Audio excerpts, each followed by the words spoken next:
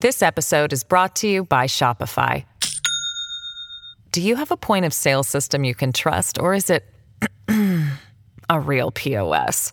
You need Shopify for retail. From accepting payments to managing inventory, Shopify POS has everything you need to sell in person. Go to shopify.com/system, all lowercase, to take your retail business to the next level today. That's shopify.com/system.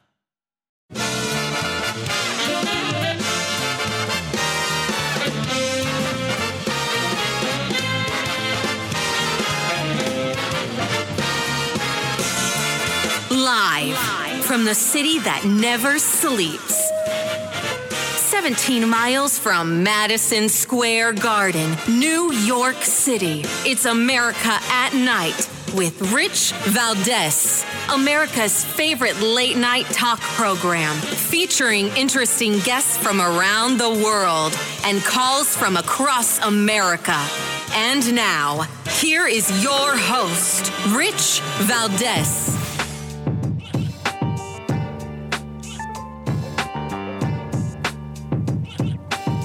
Hi there, good evening, and what's up, America? I am Rich Valdez, Valdez with an S, at Rich Valdez on all of the social media. Happy Monday. Welcome to the program. Our phone number, if you want to join our late-night national town hall conversation, feel free to give me a call. 833-482-5337, 833-4-VALDEZ. And, of course, it's that first Monday after the Super Bowl. If you guys watched the big game, you saw what I saw. Again, I don't know if we all saw the same thing, but I saw a ton of camera action on Taylor Swift. I honestly can't explain why. I was just telling one of our producers in the control room that if the plan was to get people to watch the Super Bowl because they thought they were going to see Taylor Swift and Ice Spice, yes, that was the goal. I think I saw more of them than I saw of any of the actual football going on.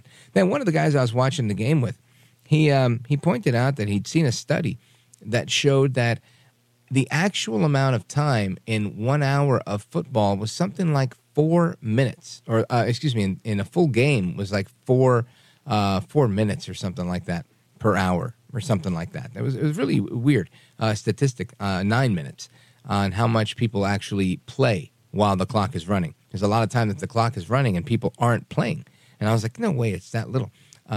But and I'm probably screwing up that statistic. I'll look it up later to correct it. But it was interesting, and I noticed it after he said it, that clock runs and runs, and those guys aren't running. They're just there getting ready, talking, doing whatever, and then at some point they run their play, and blah, voila.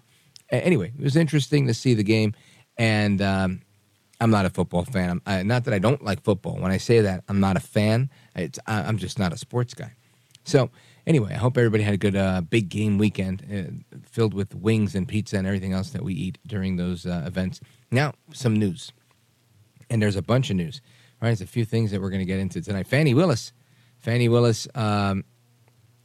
she wouldn't take an emailed subpoena from the House Judiciary Committee. She's kind of rejecting that. And now a court, the judge actually, is saying that she might actually risk being disqualified from the case.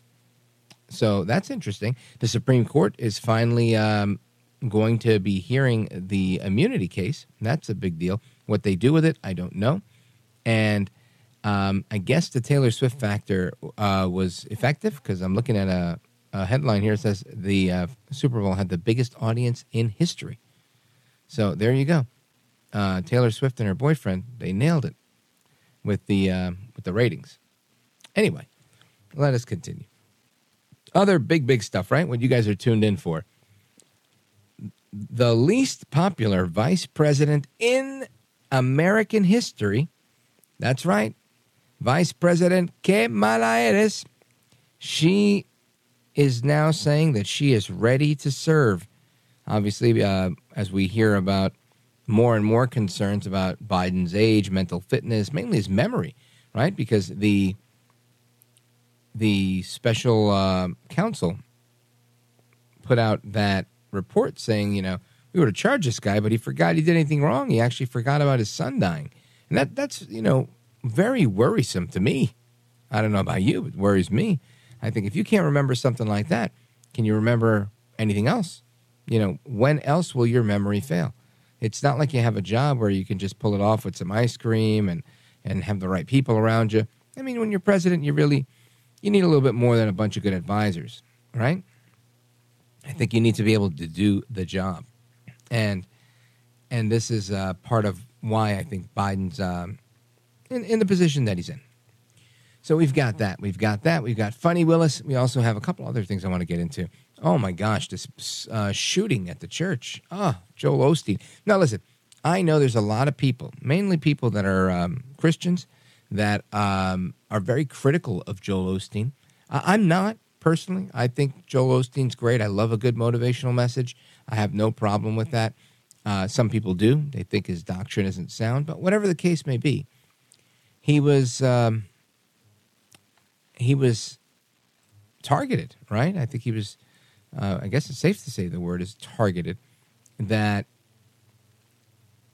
by this parishioner of his, who was originally described as a woman, and turns out was actually a transgender woman, a biological male from El Salvador. Crazy, right? We're going to get into the details of that a little bit later on. But went in there, hurt a little boy, 5 years old. Last I checked, the boy was in critical condition. I hope that's improving, and I hope we don't have bad news coming out of that situation. But isn't it crazy? This guy goes in there and starts shooting up in the church with a rifle that says Free Palestine on it.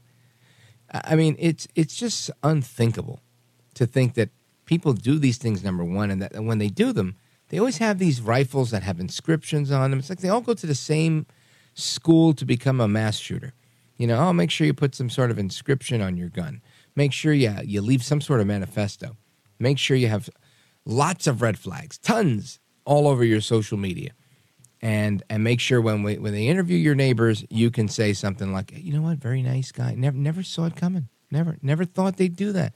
But when they interview your teachers, of course, they'll say something like, oh, yeah, this person was had tons of problems. Should have been institutionalized, but, somebody dropped the ball. Right? So it was the same thing we hear. Now, lately, the latest symptom, in addition to being an incel and a loner and this and that, the latest symptom that we see with school shooters, they're transgender. I mean, it's just crazy. Now, I'm not saying all transgenders are school shooters, but I am saying the last couple of school shooters were transgendered. That is what I'm saying. And I find that interesting. And we'll probably get into the bottom of that when we have a discussion with folks that know a lot more than me on that issue. Anyway, so that's all the stuff that's going on there. I think today's actually President Lincoln's birthday, by the way. All right. Let me see. Where do we go from here? Well, I think we're gonna go to a discussion on election anxiety, because with Biden in such bad shape, people are really, really concerned, and I think rightfully so. So I want to talk about that. I also want to talk about a different shooter, the Oxford shooter, and how his mom was prosecuted, and many believe that was the right thing to do. So we're going to break that down to you a little bit as well. I also want to talk about the Joel Osteen shooting a little bit later. And, of course, this is going to be an opportunity for the left to come out and say, oh, my gosh, look at what you're doing. This is terrible what you're doing. So we need to take everybody's gun, no more AR-15s, the usual suspects doing what they usually do. And then I want to talk about this interesting story out of Canada, about a charity in Canada, and it gets derailed by, yep, you guessed it, politics and the media. Don't go anywhere. I'm Rich Valdez. This is America at Night with Rich Valdez.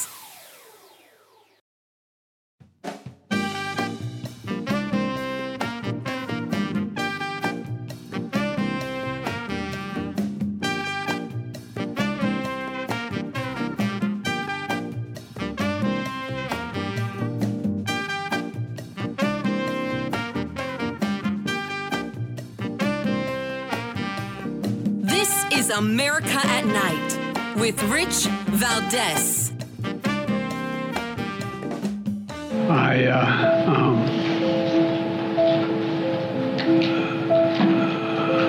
Anyway, and and I don't want to, well, maybe choose my words. I was just thanking, anyway, I just, look, I mean,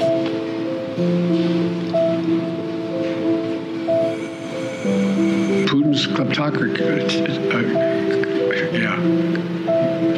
It was in January, after being elected, the late January, early February.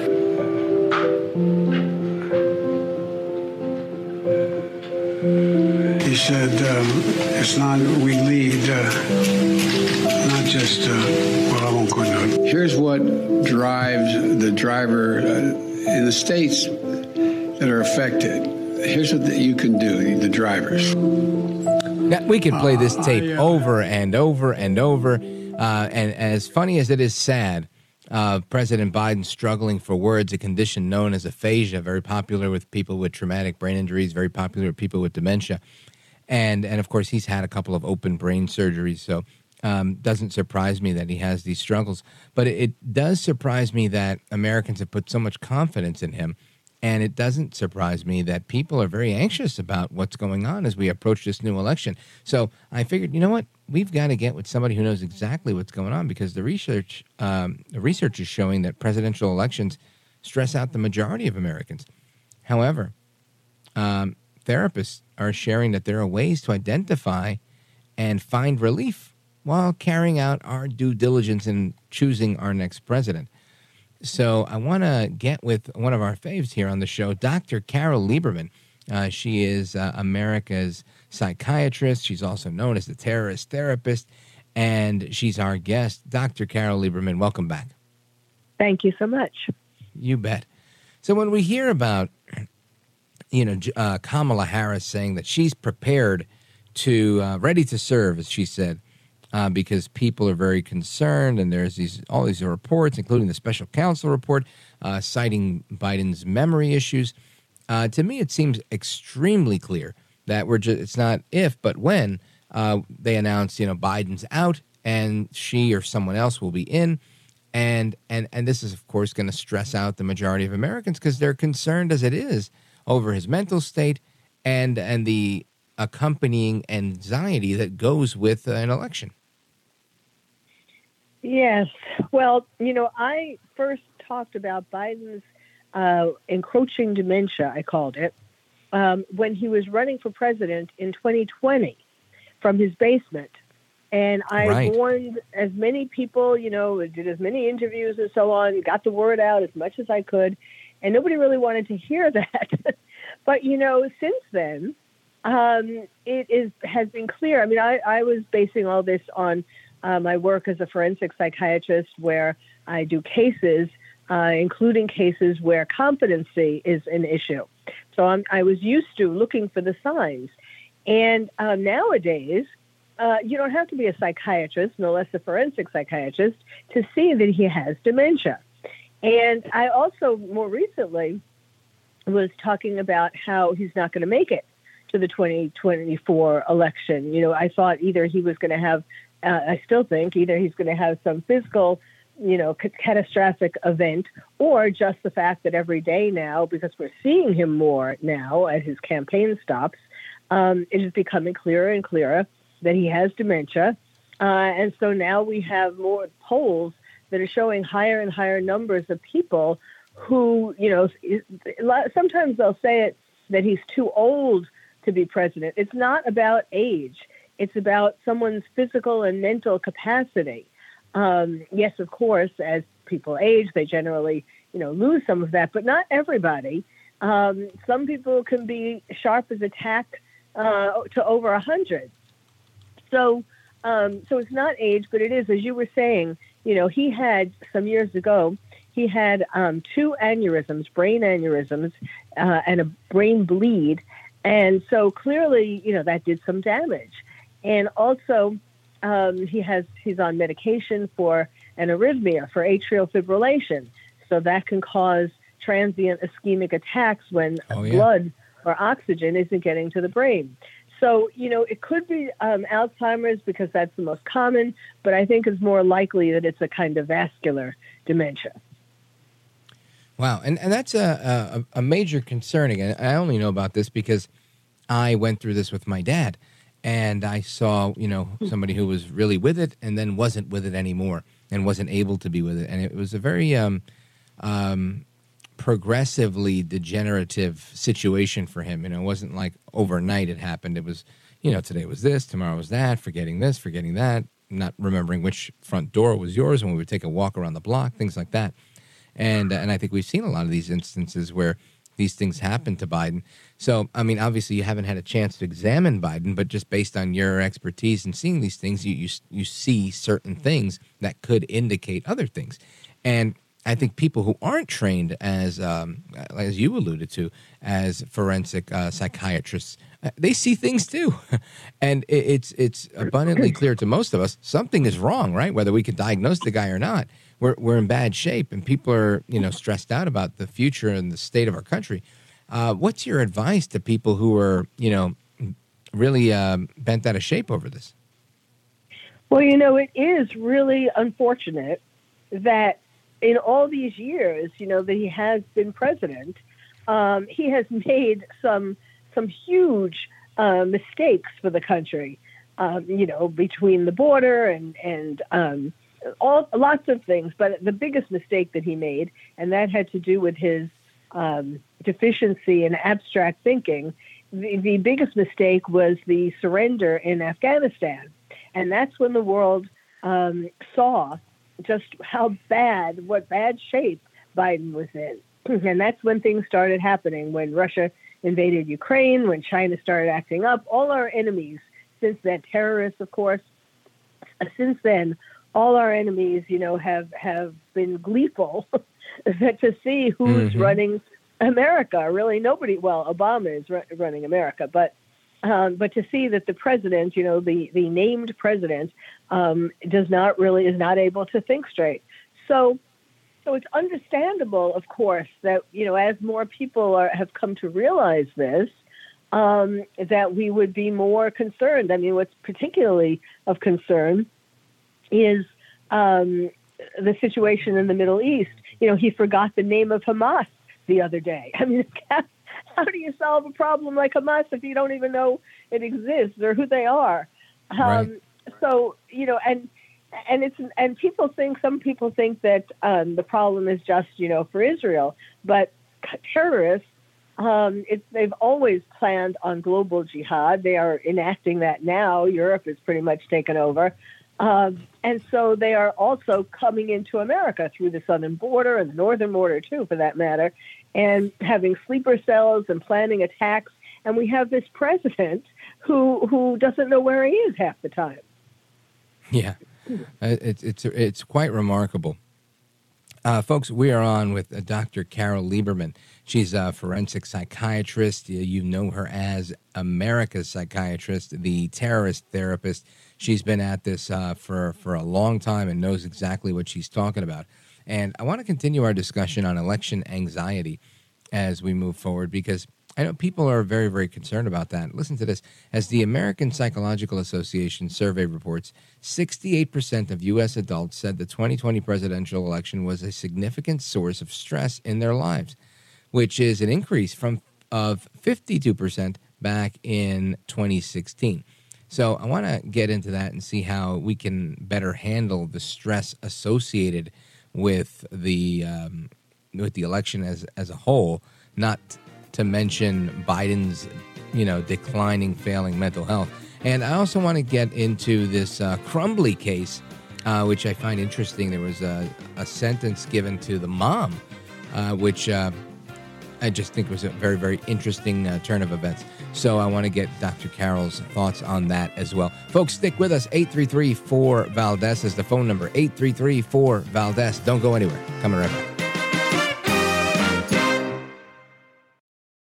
This episode is brought to you by Shopify. Do you have a point of sale system you can trust, or is it a real POS? You need Shopify for retail. From accepting payments to managing inventory, Shopify POS has everything you need to sell in person. Go to shopify.com/system, all lowercase, to take your retail business to the next level today. That's shopify.com/system. Families have a lot going on. Let Ollie help manage the mental load with new cognitive help supplements for everyone 4 and up, like delicious Lolly Focus Pops or Lolly Mellow Pops for kids. And for parents, try 3 new Brainy Chews to help you focus, chill out, or get energized. Find these cognitive health buddies for the whole fam at ollie.com. That's OLLY.com. These statements have not been evaluated by the Food and Drug Administration. This product is not intended to diagnose, treat, cure, or prevent any disease.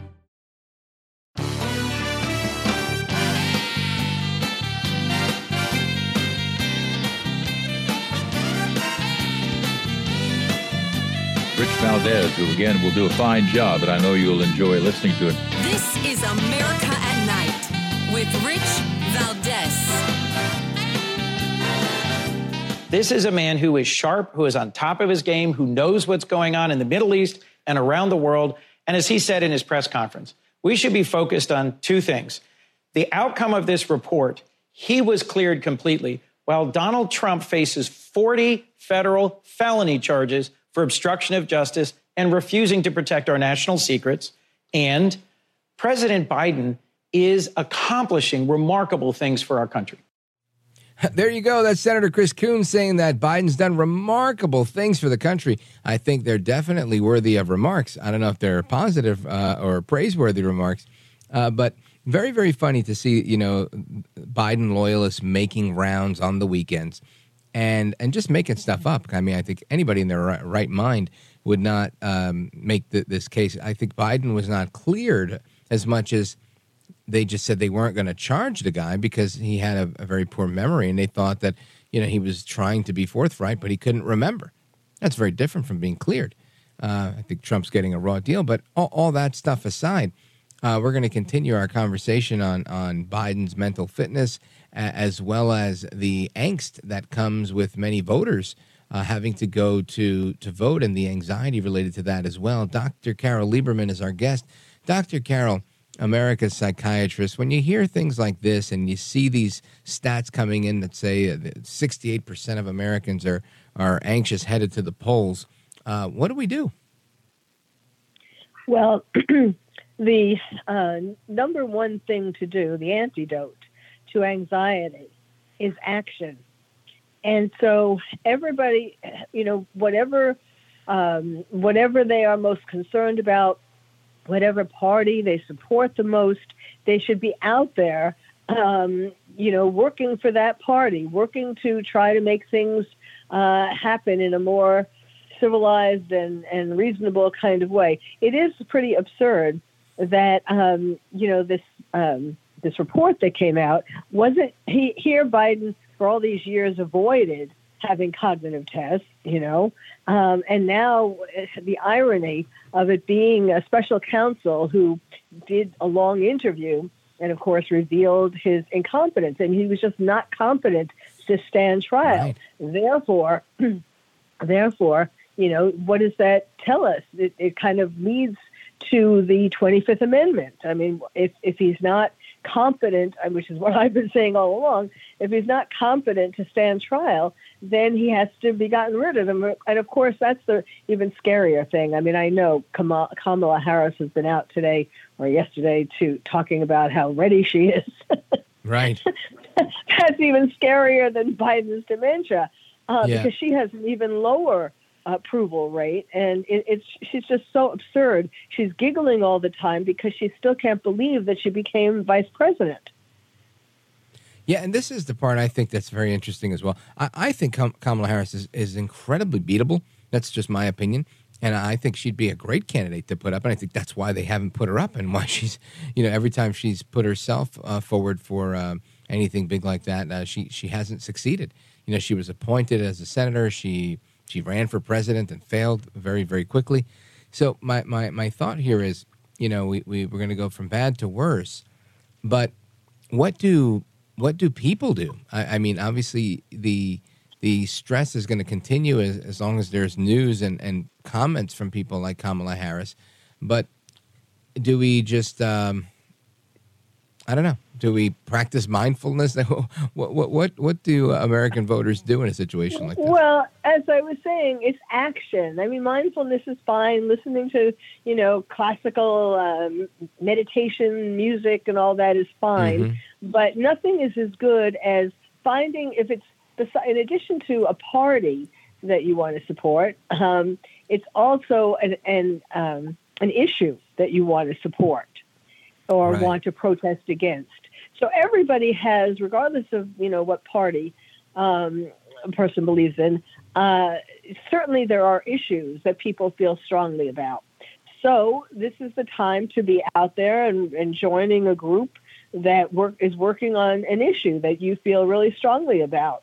And that will, because if you see that you're doing something all the time, putting in a lot of work towards something that you believe in, that will be very calming. Even if in the end your party doesn't win or this issue doesn't go the way you want, the fact that you have been, working towards something, doing the most that you can, that will have a lot of psychological calming effects.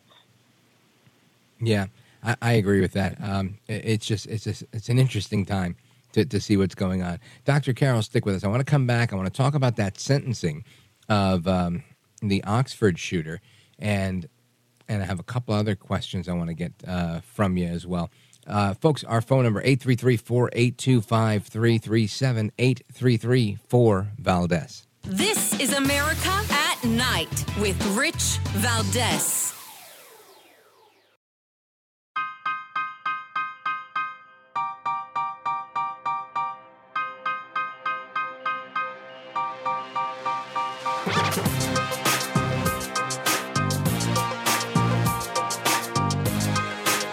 This is America at Night with Rich Valdez. This report is not offered as an excuse or justification. This report is not offered to minimize the gravity, but we argue that this report, combined with the other things that we have mentioned, should persuade this court to a sentence of a term of years. If the professionals didn't recognize that he was on the precipice of a crisis, how do we then expect a mentally ill 15-year-old kid and ask for help?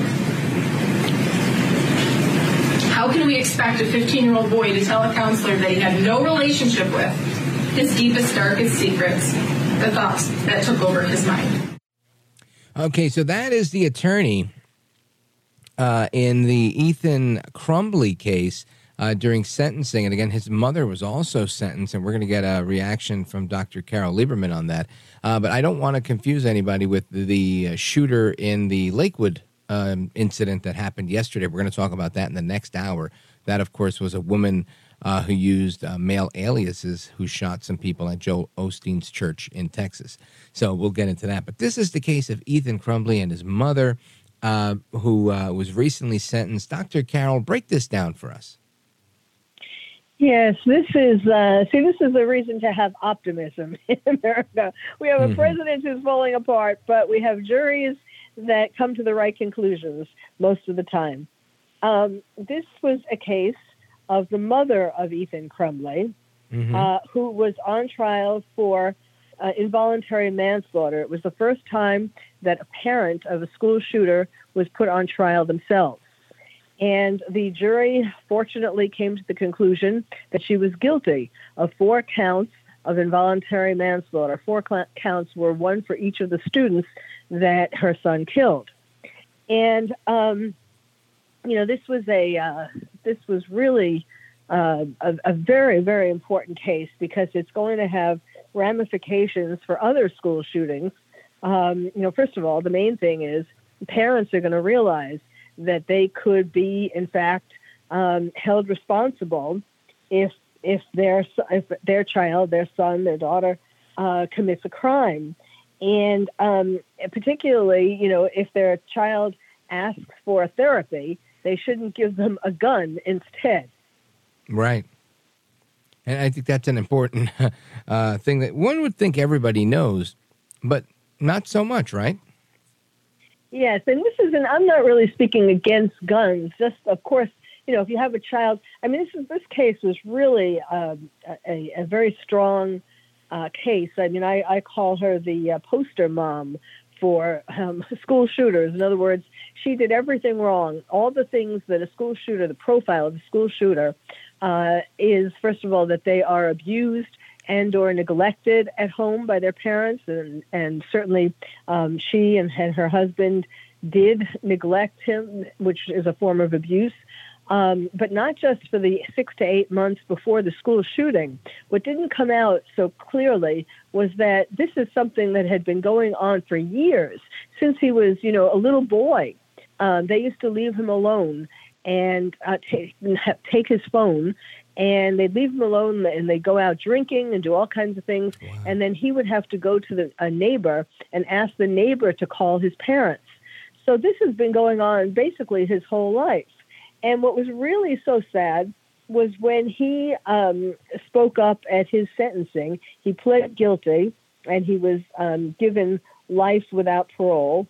Hopefully he'll have an appeal on that. But he talked about how this isn't my mother's fault. It isn't my father's fault. It isn't the school's fault. It's my fault because I'm really bad, and I deserve to be in jail for the rest of my life. Now, that is so pathetic, and I'm not excusing, of course, what he did, but it is so pathetic to think that he really believed that and that came from his parents, convincing him since he was a little boy that he was bad. He's a bad seed. Right. And so when he was saying that, it was so, it was coming from, you could tell he really meant that. He wasn't just saying it, and that was the saddest part. That's heartbreaking, but I guess some people find comfort in that, saying, well, at least the guy knows he's really bad after, he ended the lives of, other students. So what does an involuntary manslaughter charge look like for the mother? Well, she's going to be sentenced. She hasn't been sentenced yet. She's going to be sentenced on April 9th, and each charge could be 15 years. So 15 times 4. The maximum she could get would be 60. And I don't think she's going to get the maximum, but I certainly hope she gets more towards the higher end, rather than just a token. She's been in jail for about 2.5 years so far, and she definitely deserves a significant amount. I mean, one of the things that sort of did her in was when she was asked about by her lawyer whether she would do anything different. And she had such arrogance and such, she was determined to show she was a good mother. And she said, no, I've thought about this and I wouldn't do anything different. Now, can you imagine saying that in the audience of the court? Of course, were parents and other family members of the dead students and the injured students, and telling them to their face, no, I wouldn't do anything different. Wow. It almost sounds like, she's a real psycho, like a sociopath type, with no empathy. Well, yes. There was definitely something. She definitely has some serious psychological problems. And yes, like a sociopath, she had no empathy. She was like not really there. There was just a disconnect between her and reality. It's going to be interesting to see what happens with the father, whether he's going to get the same, whether a jury is going to give him the same verdict. Of course, a lot will depend upon how likable he is. She was so unlikable, perhaps he'll be more likable. But of course, he also contributed to everything that happened with their son. Do you think this ends up becoming a trend in the legal world where they're going to begin to charge the parents of school shooters? I certainly hope so. Now there is this precedent, so it certainly could happen. I mean, in different states, it might be called different things. This was involuntary manslaughter. Maybe it would be called something else in another state. But the point is that for parents to be held responsible, and not just for school shooters, I think parents need to start being held responsible for all kinds of crimes, because the bigger issue here, and something that a lot of parents don't, they've forgotten, or they just decided it's better if they're friends with their kids, or they're just too involved with themselves, like this mother was, with doing things that make her satisfied. Obviously, she wasn't getting enough satisfaction from being a mother. But the parents need to realize that everything they do from the very beginning, when their child is born, everything they do affects what that child will become. From, the baby crying in the middle of the night, do you get up and find out why? How long do you wait? Just that kind of thing, for example, makes children feel as though their needs aren't going to be attended to. How much do you read to your child as they're growing up? How much do you give them extracurricular activities? All the things that you do and don't do when your child is growing up has a profound determinant effect on who they become, and not just whether they become a school shooter or not, but their whole life. Now, what you're describing, these reactions to how parents and caregivers treat children, would that potentially inform something you've brought up on this program a number of times with respect to school shooters, whether they become like incels or not? Well, that's a different diagnosis or problem. I mean, I think we were talking about Koberger, and I was talking about how Koberger was an incel. And that is somebody who, it's a young boy starts getting rejected from girls, just like Koberger did. He starts getting rejected, and he comes to expect that he'll be rejected, and he builds up a real hatred, a rage towards women for not wanting to give them the time of day or go out with them or have sex with them. So yes, I mean, that's also depends on how the parents are treating their child during their young years. It's all the most minute details that parents do or don't do, impressions that they give, what kind of relationship the child has with their mother, with their father. All of these things go into a soup that makes the child become what they become. Interesting stuff.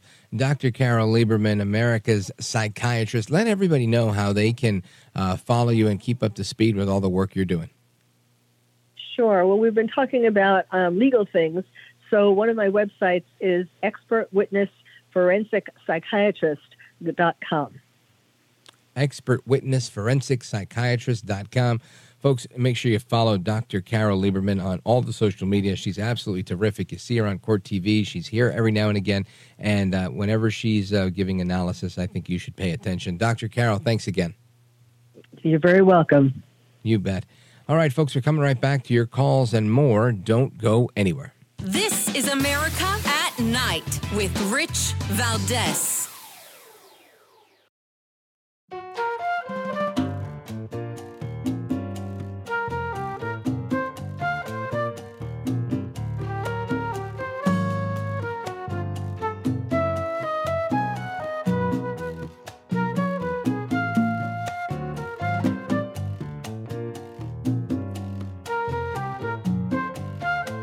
America at Night with Rich Valdez.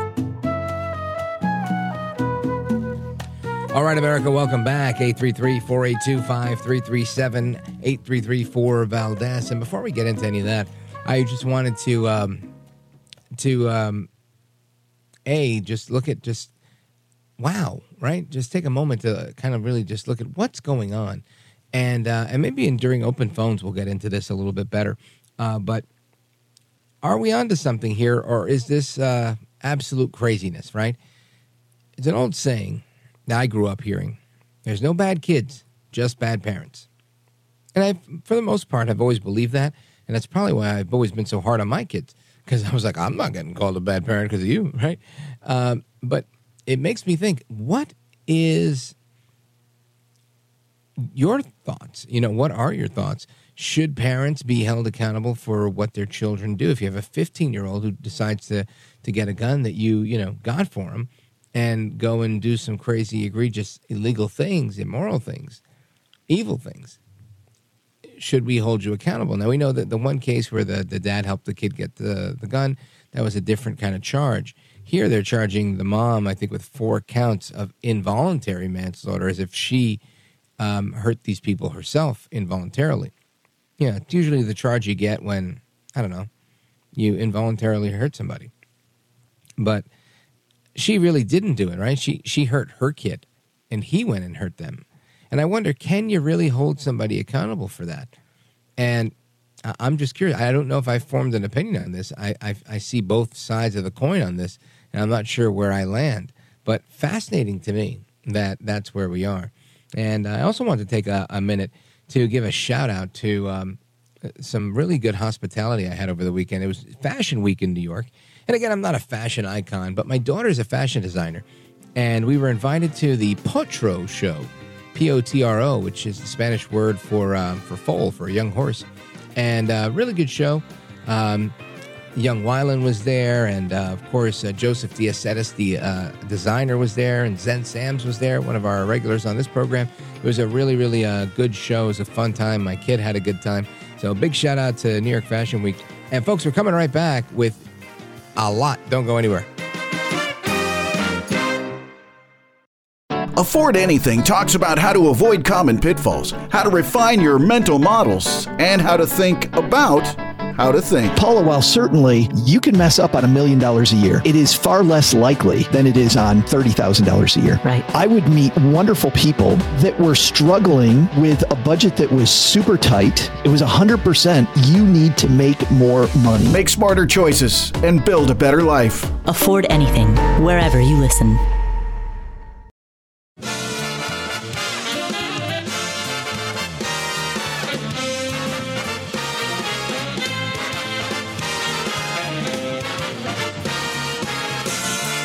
Live from the city that never sleeps.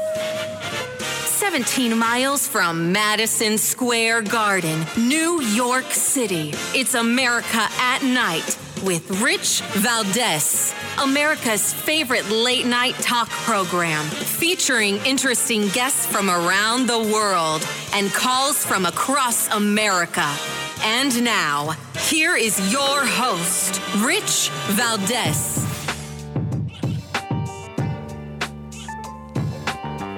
Hi there, good evening, and what's up, America? I am Rich Valdez, Valdez with an S, at Rich Valdez on all of the social media. Give us a call if you want to join our late night national town hall conversation. 833-482-5337, 833-4-Valdez is the phone number. It's the Monday night edition of the program. I'm looking forward to chatting with you guys.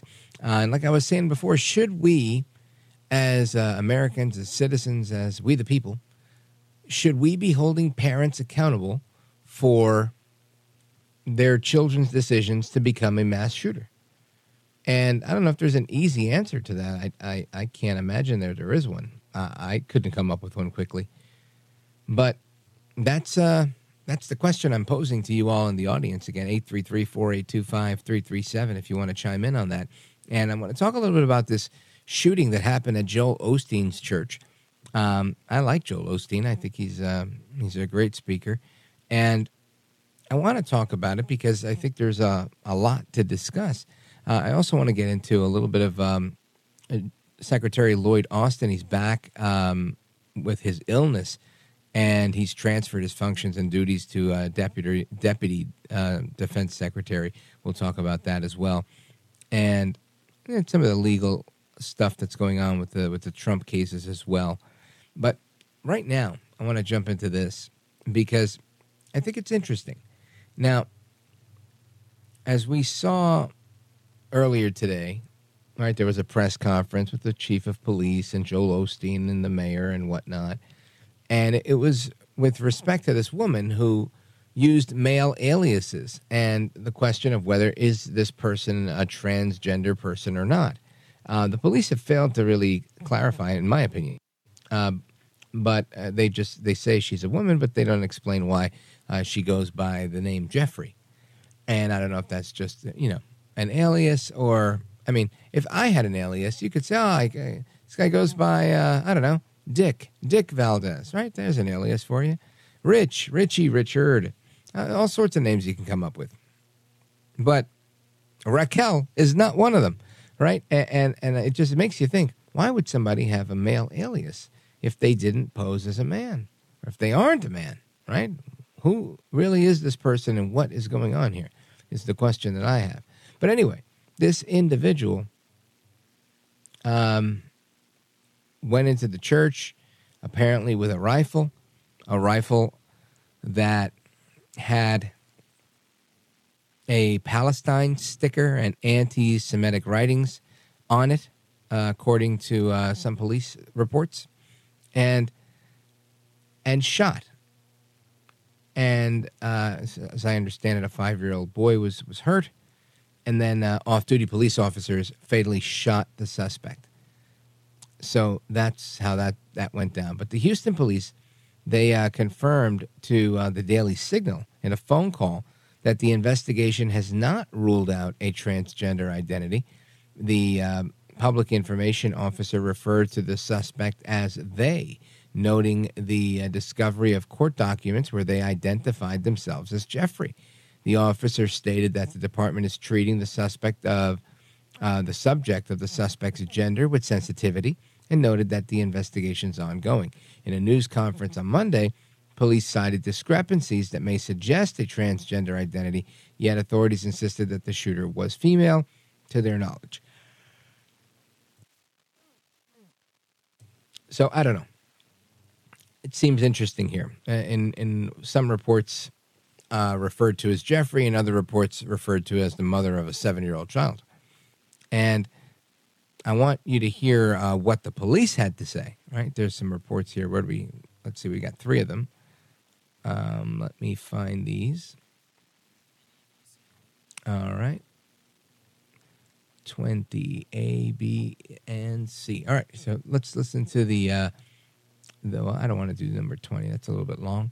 Let's go 20A. At 13:53, at 1:53 p.m., we had an individual pull up in front of Lakewood Church on the west side of the building off of Timmons. She gets out of her white vehicle. She opens the door, pulls out the 7-year-old child out of the back seat, as well as a bag that is with her. She confronts a security guard who lets her in along the west side of the building.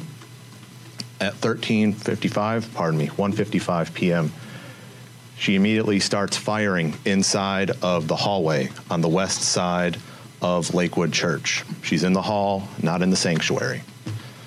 Multiple rounds are fired by her, at which point Officer Moreno of the Houston Police Department, working an approved extra job at the location, as well as TABC Agent Herrera, return fire, and the exchange is all there on the west side of the building, in the hallway.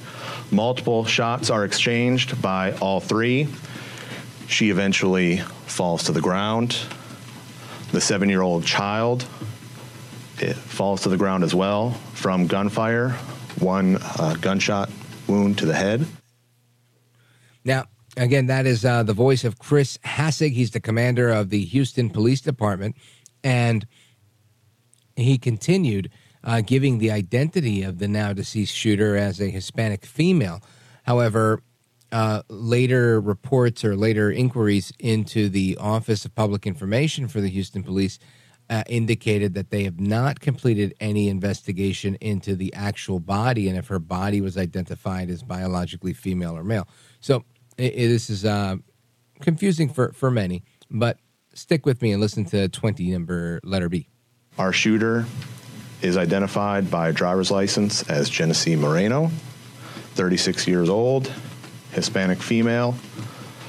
There are some discrepancies. We do have reports. She used multiple aliases, including Jeffrey Escalante.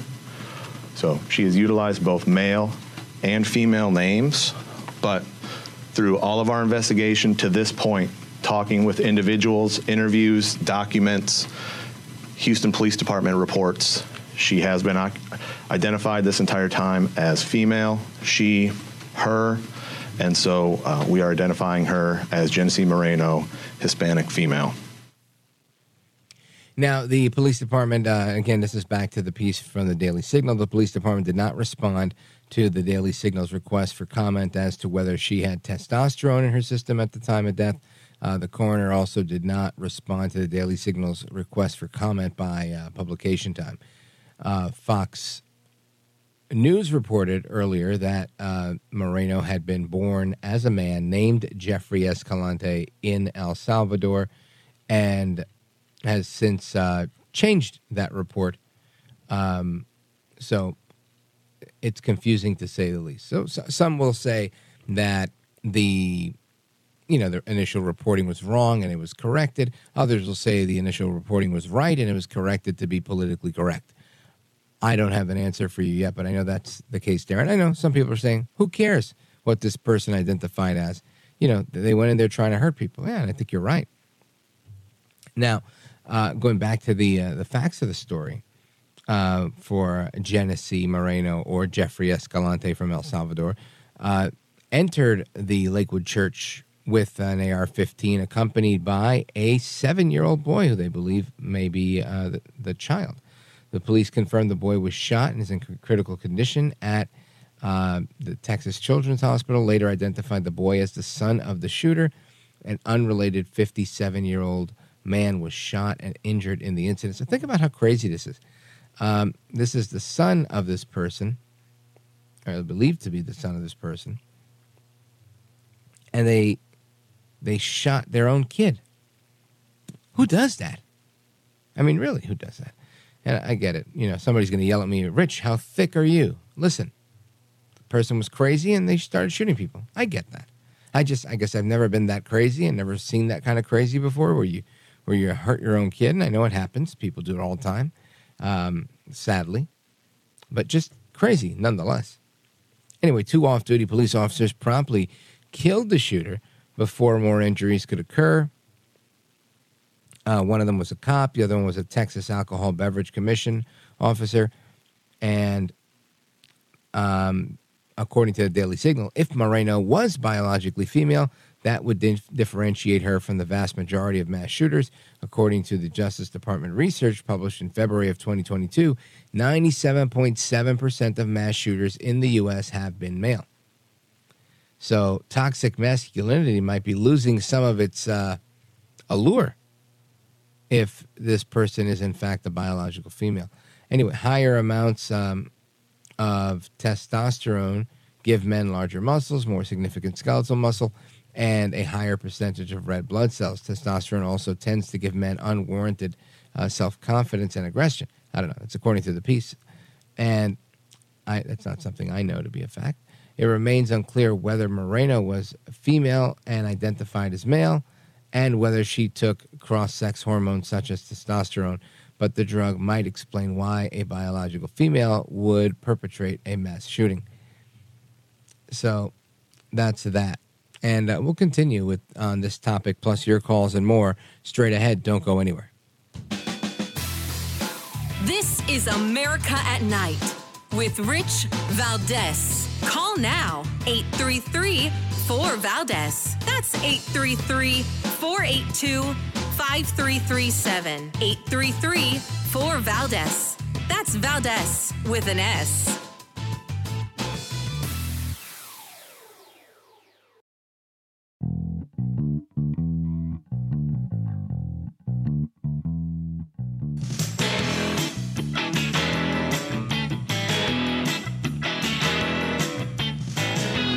This is America. This is Night. This is Rich Valdez.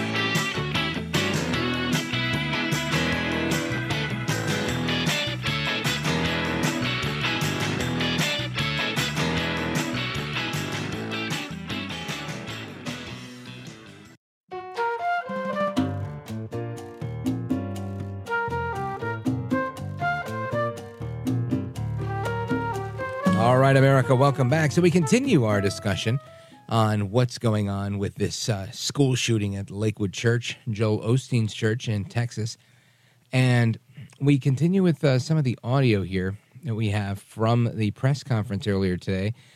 Commander Chris Hassig of the Houston Police Department says that the information about the firearms was obtained by the police department. Here's what they've got. There were 2 weapons of hers recovered on the scene, an Anderson Manufacturing AR-15, which was what she utilized to fire at the officers. There was a sticker on the buttstock of the rifle that stated Palestine. A sticker simply stated Palestine on the buttstock. Also within the possession of near her, what she brought in, according to the video, and she had in a bag, was a .22 caliber rifle by Blue Line Solutions. She had that. She brought that in. She did not fire that weapon. So that's the extent of what we have from the press conference today. I would suspect that more information will come out tomorrow with respect to the shooter's identity and, how they identify and all that stuff. I also want to note that Joel Osteen, this is a very popular Christian preacher. He's constantly under criticism for just being more of a motivational speaker than being a Bible teacher. I don't offer that criticism. I actually happen to like the guy, but he gave some comments. I was trying to read the transcript, but it wasn't clear. But we do have the audio of his comments. Listen to this. It could have been a lot worse. Of course, we're devastated. I mean, we've been here 65 years and have somebody shooting in your church. But, we don't understand why all these things happen, but we know God's in control. So there's Osteen offering a word of, solace, if you will, saying, we don't know why these things happen, but we know that God is in control. And you can't help but echo that and kind of agree with it. I don't know why they happen either. And I'm curious to know the rest of the story. Where, why, how, There's a lot that's unanswered here. But as with most shootings, that's the case, right?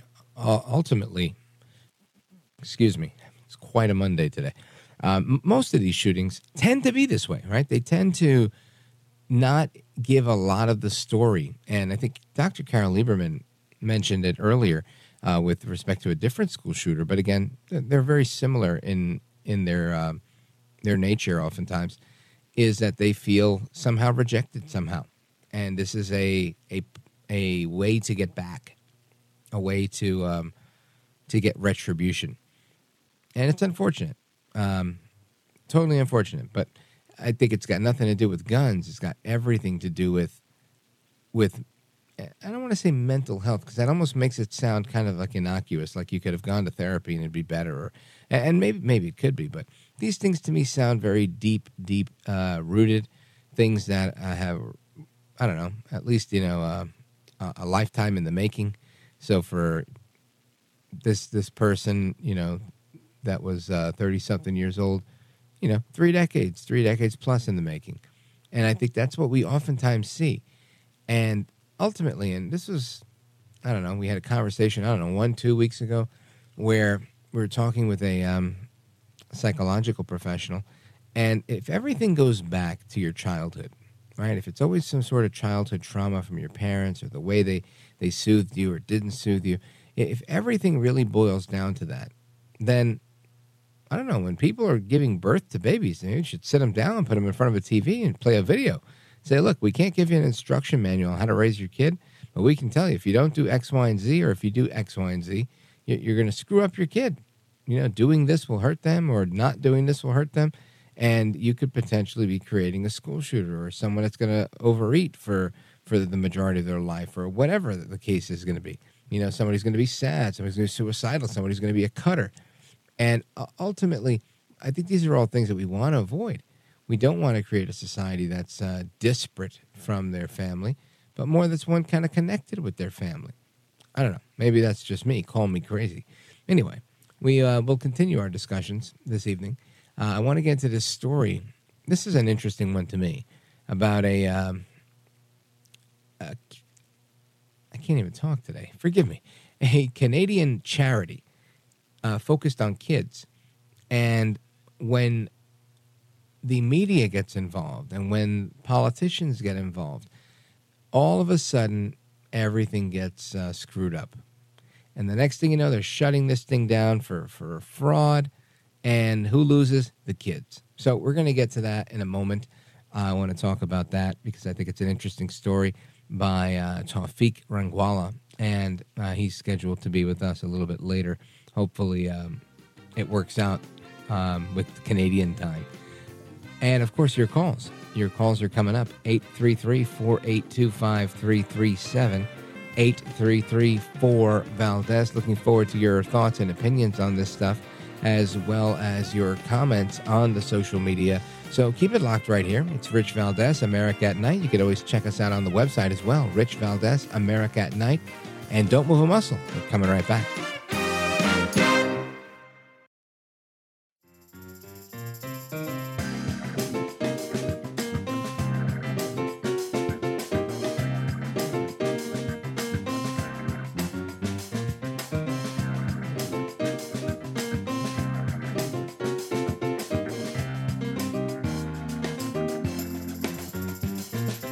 America at Night with Rich Valdez. All right, America, welcome back. And I want to talk about this, the story of a Canadian children's charity, the largest charity, and it's called What We Lost. It's a fact-based book providing an inside account from a respected lawyer and a former member of the board of the charity, WE. And the folks that they had all sorts of problems. Tawfiq Rangwala stepped down from the board to write this book and take readers behind the scenes of what was going on, the rise and fall of this major children's charity. It's really unlike many stories we've heard, but similar to others where, once good and well-intentioned gets ruined by media, politics, and corruption. So he's going to cut through all of the headline-grabbing controversies and offer us his perspective on what really happened, why it happened, and who ultimately is responsible for what happened, as well as who paid the price. And I want to welcome to the program Tawfiq Rangwala. Welcome, sir. Thank you very much for having me. You bet. So let's talk about your book, What We Lost, Inside the Attack on Canada's Largest Children's Charity. And give us a snapshot into, why you wrote this. Sure. So this is, not a book that I was actually planning to write or wanted to write. It's something I felt compelled to write.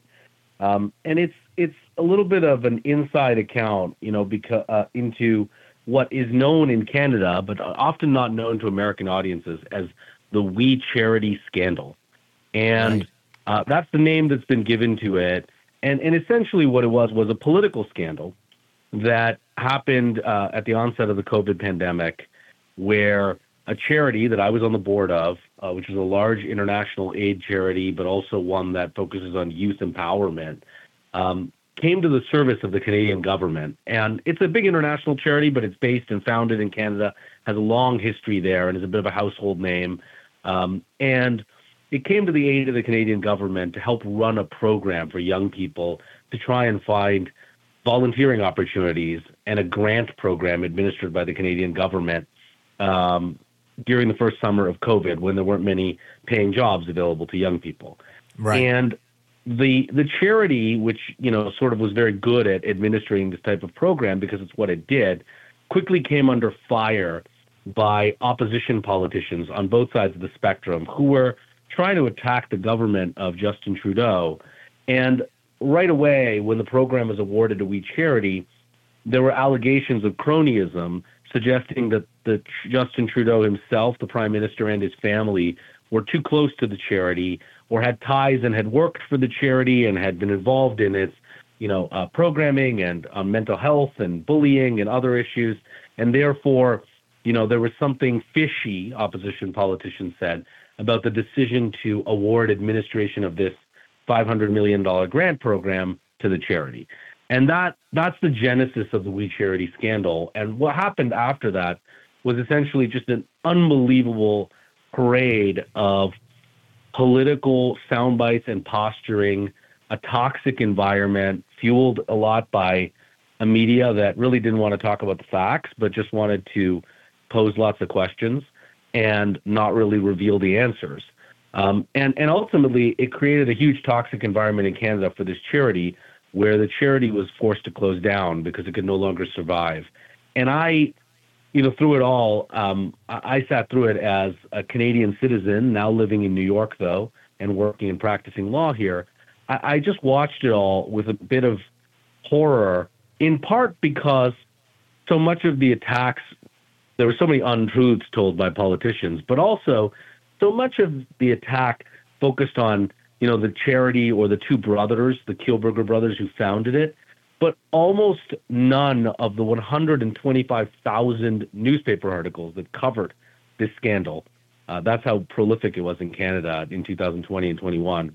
None of them seemed to talk about the beneficiaries of the charity. Millions of children and women in Africa and India and Ecuador, millions of school teachers who are benefiting from programming in schools across Canada and the United States and the UK that were provided by this charity, and just how all of that was lost. No one was telling that side of the story or giving people a chance to reflect on it. And that's really what motivated me to write this book and call it What We Lost, because I thought that perspective was really missing. And without it, people really were not able to understand or evaluate what really happened and whether it was worth it and whether it was just. And I was very honored, even though this wasn't something that was, known everywhere in the U.S. It was a really, really harrowing political experience that really talked about the damage that comes from political partisanship and what I call in the book the increasing Americanization of Canadian politics, which I think most people understand what I mean when I say that. Yeah, as you're describing it, and again, whether this is a left versus right or a right versus left in Canada, all I could tell you is the mechanics of it. It just sounds like politics as we know it here, where the media gets involved, you start slinging mud from one side to the other, and voila, something or someone innocent pays the price in the middle, including typically we the people. And just fascinating to hear how this plays out. And I think this is a recipe where what you might be calling it the Americanization of politics, but I think this is truly emblematic of politics in a lot of places, and it seems to be getting worse from what I can observe. So let me just remind the audience that we're on with Tawfiq Rangwala. He's an attorney, and he's written this book, What We Lost. And it's the inside the attack on Canada's largest children's charity. Tawfiq, hang with us. When we come back, I want to learn a little bit more about what you think the media got wrong and how the rest of this played out. So stick with us. Folks, again, if you have a question or you want to join the conversation, 833-482-5337, 833-4-VALDEZ. This is America at Night with Rich Valdez. Call now, 833-4-VALDEZ. That's 833-482-5337. 833-4-VALDEZ. That's Valdez with an S.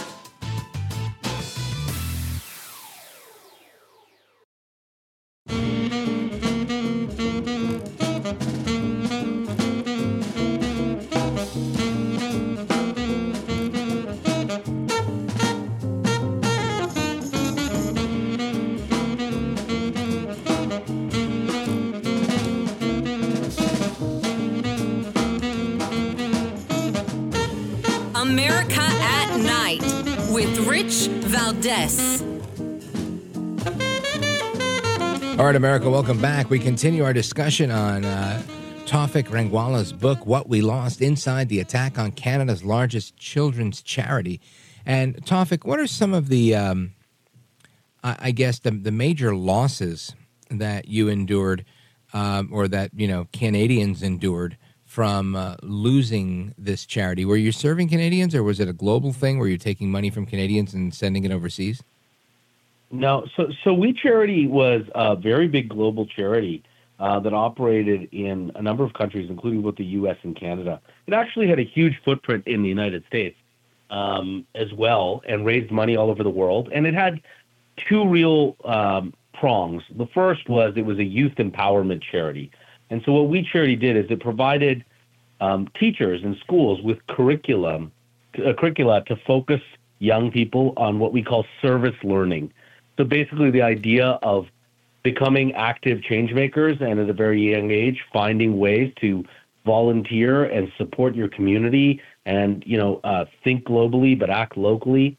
And it had millions of children who were participants in this program where they would, through We Charity support, volunteer for thousands of other organizations.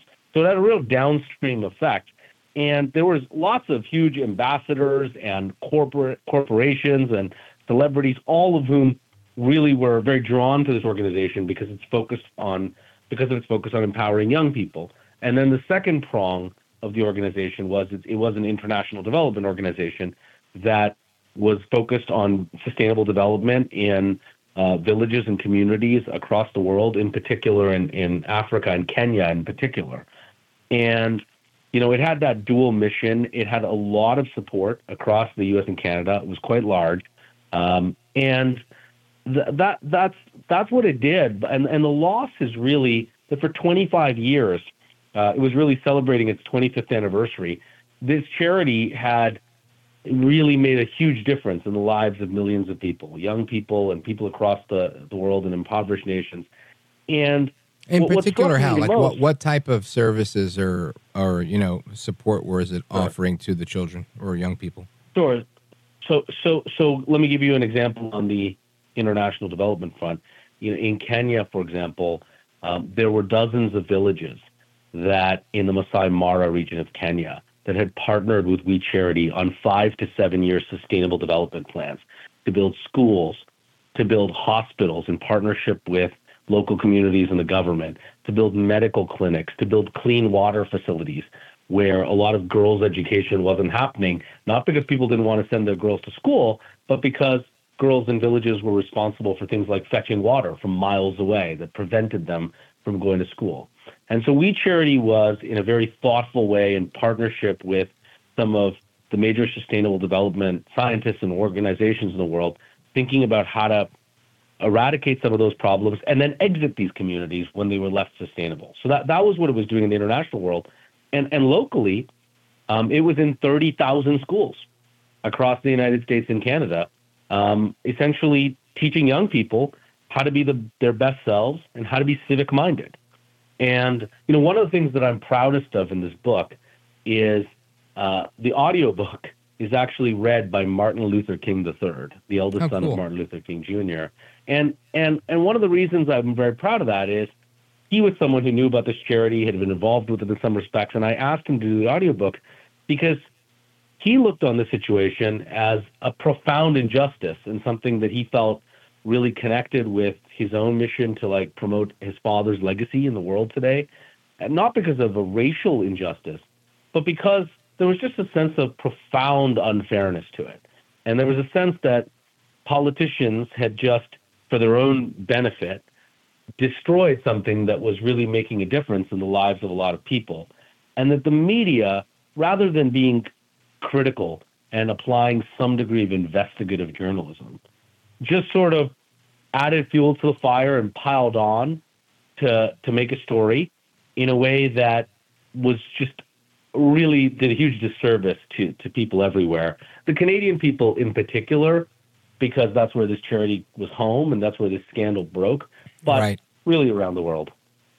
Yeah, Tawfiq, as you're describing that, it's lamentable, but we've seen it so many times where the media will report what they feel is the right thing to report for them, right? For more clicks, for more traffic, for more sensationalism, but not always the truth, not always being a true journalist, not really going after the facts, and it's a shame. Folks, I want you to pick up a copy of this book if you think it's something that you want to learn about and give it away if you want to get 2 copies. Tawfiq, let everybody know where they can get a copy of the book. Absolutely. Well, you can get it at booksellers everywhere. You can get it on Amazon or Barnes & Noble or any online retailer, as well as people should feel free to visit the website for the book, which is www.whatwelost.com, where you can see interviews and get links to where you can buy the book and also learn more about the background of the story and read some excerpts. I can also tell you, although I encourage people to buy the book and read, the audiobook is actually now available in segmented podcast form on Spotify, too. and Apple Books. And so it's, my goal has been, not so much to sell books, but to make sure that the message story is heard. Yeah, and so we were very gratified that this book went to number 1 on the bestsellers list in Canada. Congratulations. For a period of time when it came out. Thank you. But at the end of the day, at this point, we really just want to make sure, me and the publisher, that the message is out there so that these types of things don't happen again, and that more and more people have an opportunity to reflect on what happened here and think about its application in other spaces. Fantastic. Tawfiq Rangwala, thank you for sharing with us. He's the author of What We Lost: Inside the Attack on Canada's Largest Children's Charity. Make sure you get a copy or two if you're so inclined. Tawfiq, thanks for being here. Folks, we're coming right back. Your phone calls and more, 833-482-5337, 833-4-VALDEZ. This is America at Night with Rich Valdez. Call now, 833-4-VALDEZ. That's 833-482-5337. 833-4-VALDEZ. That's Valdez with an S.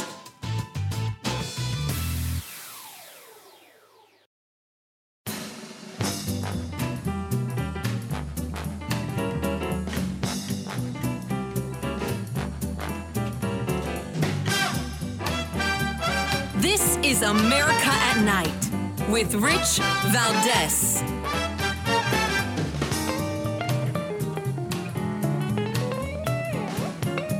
All right, America, welcome back. And plenty on the table tonight for discussion. I can't wait for Open Phone America. We get into the conversation of what's on your mind and your thoughts on everything we're discussing tonight. And I know there's a lot to discuss.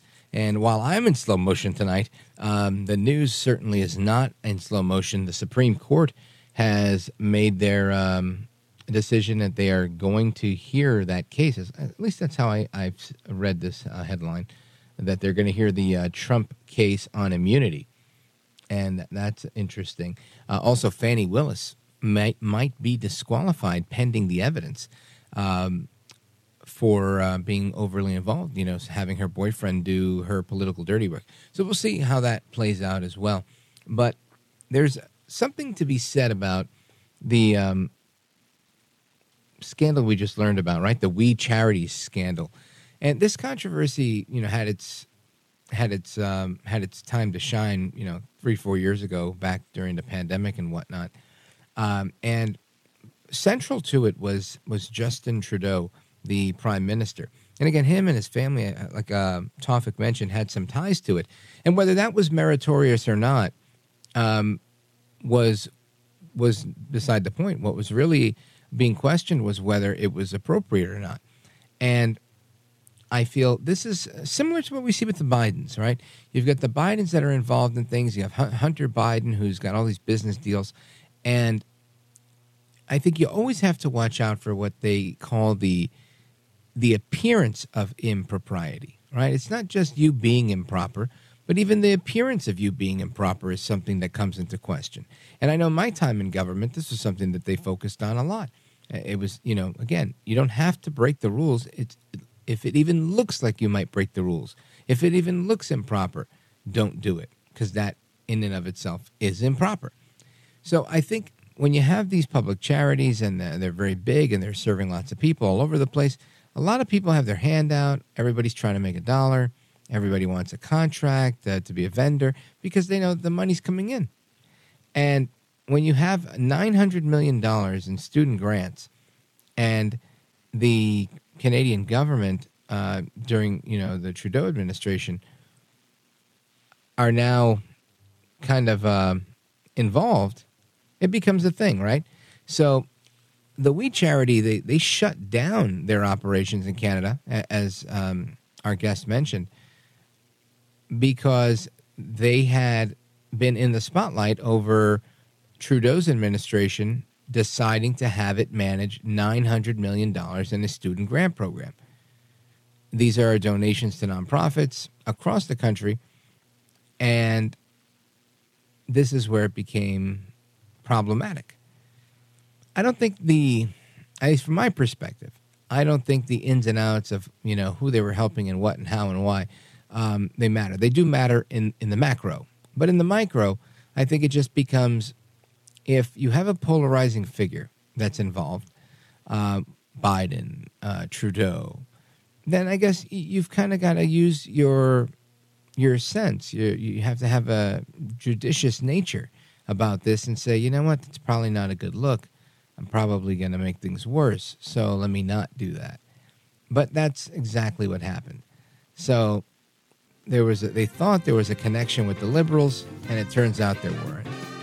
Or maybe there were. I mean, again, I don't know. Honestly, I think that's how the media reported it, and that's all I know. But what I can say is that I want your opinion on this and everything else we've talked about. So give us a call, 833-482-5337. 833-4-VALDEZ. Open Phone America starts right now, and I've got plenty to discuss as well. Don't go anywhere. Rich Valdez.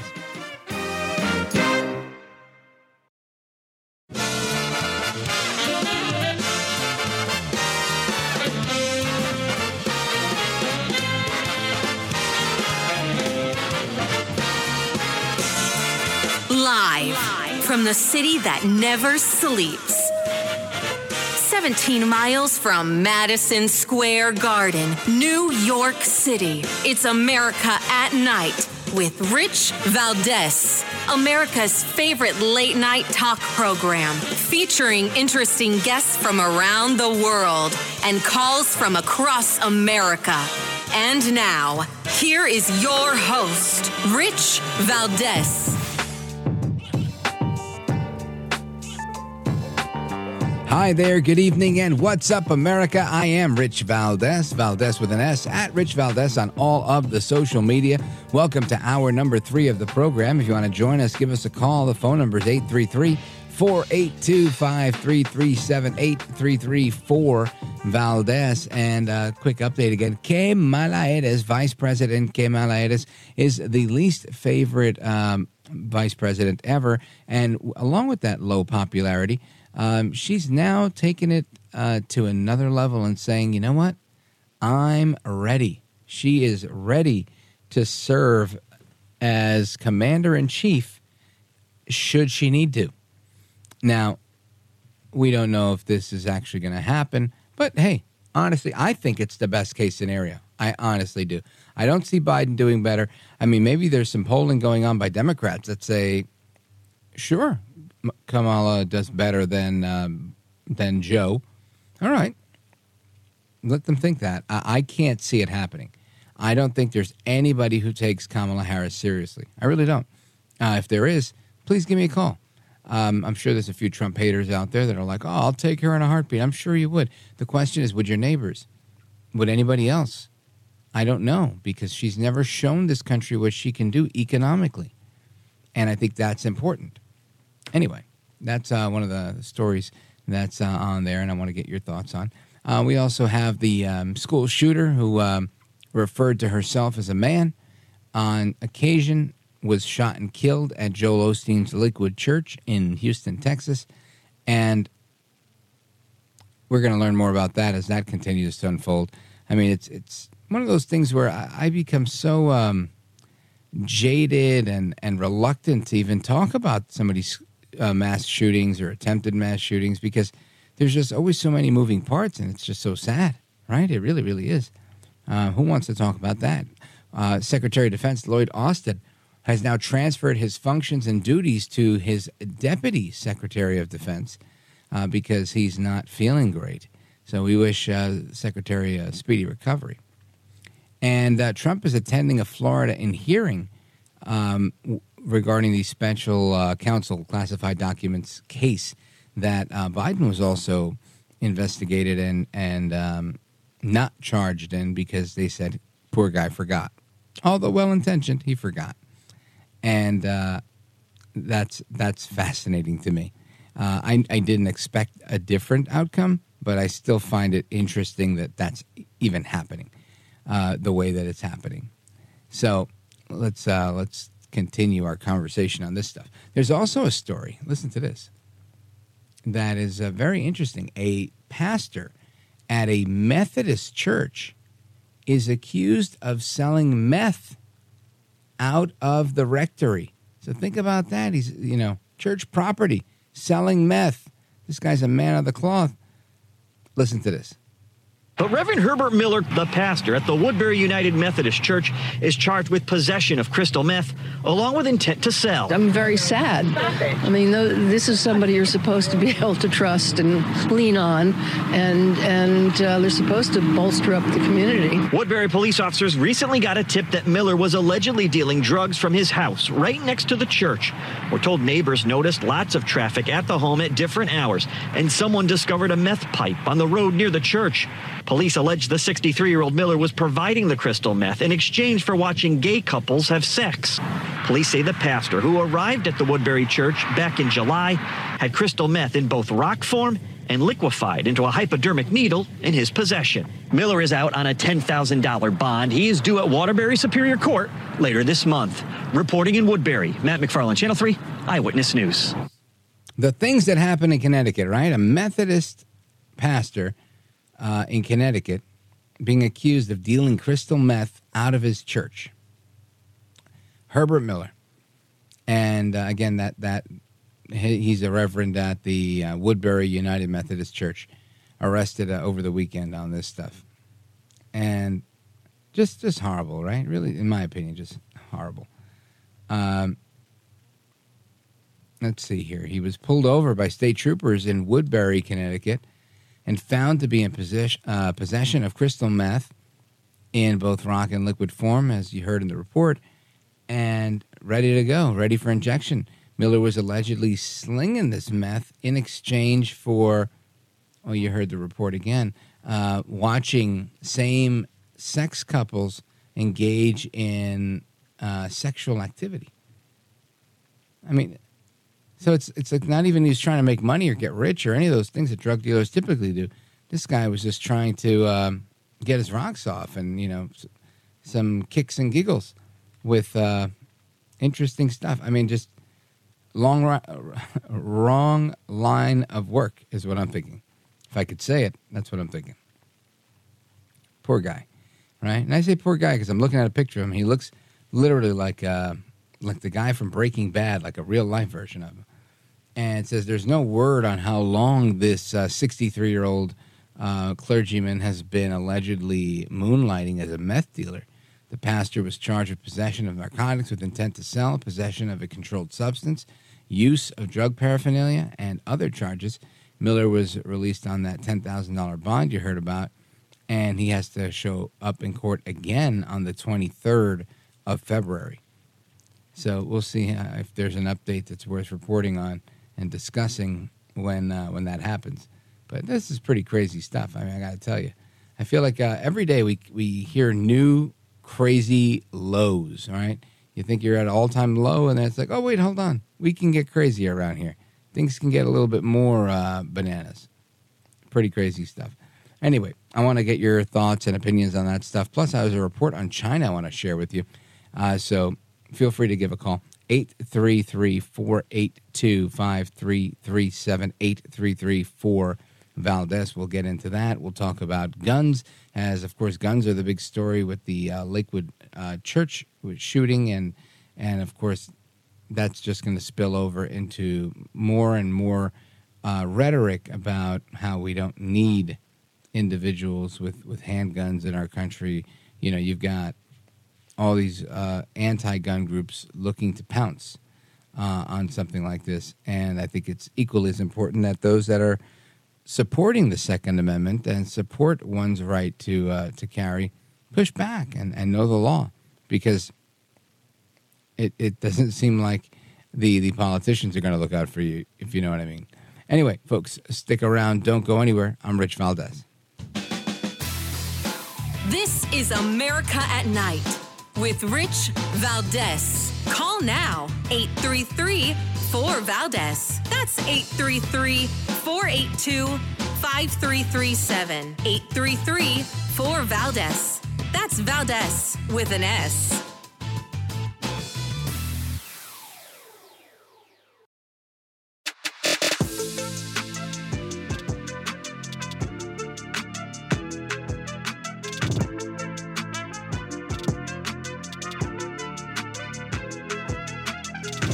He's brown, he's bald, and he's breaking it down.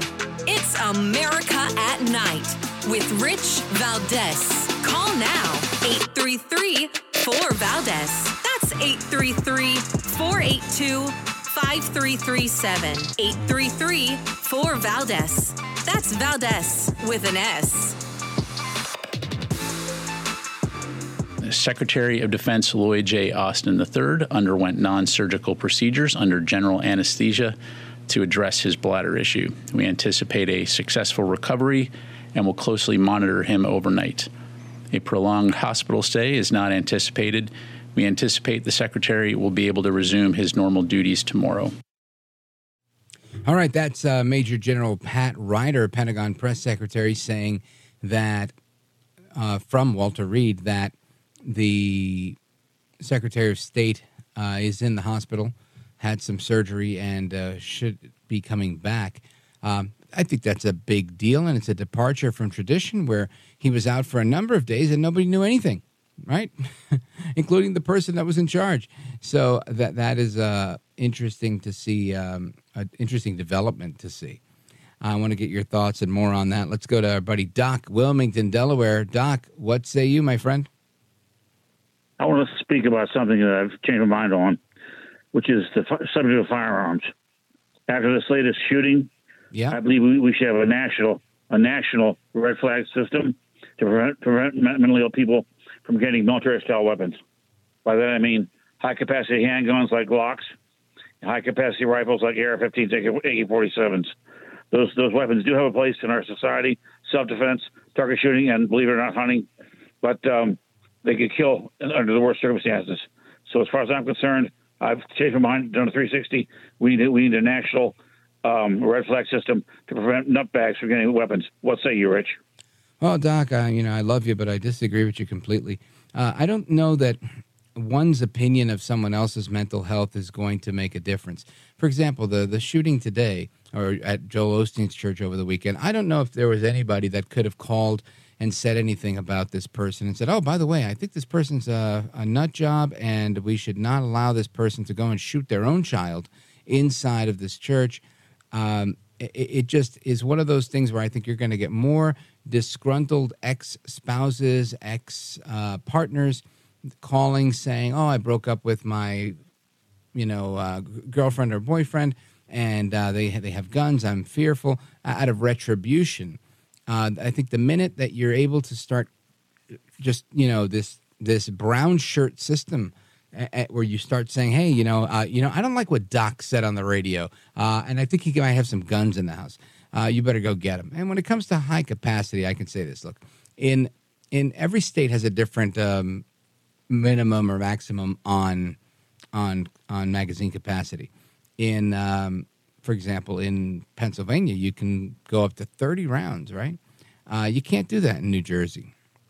In New Jersey, I think you're capped out at what is it, 10? I think it's 10, maybe one in the chamber and 10, 11, or something like that. Used to be 15, and with one in the chamber, 16. That's not the case anymore, right? It keeps going down.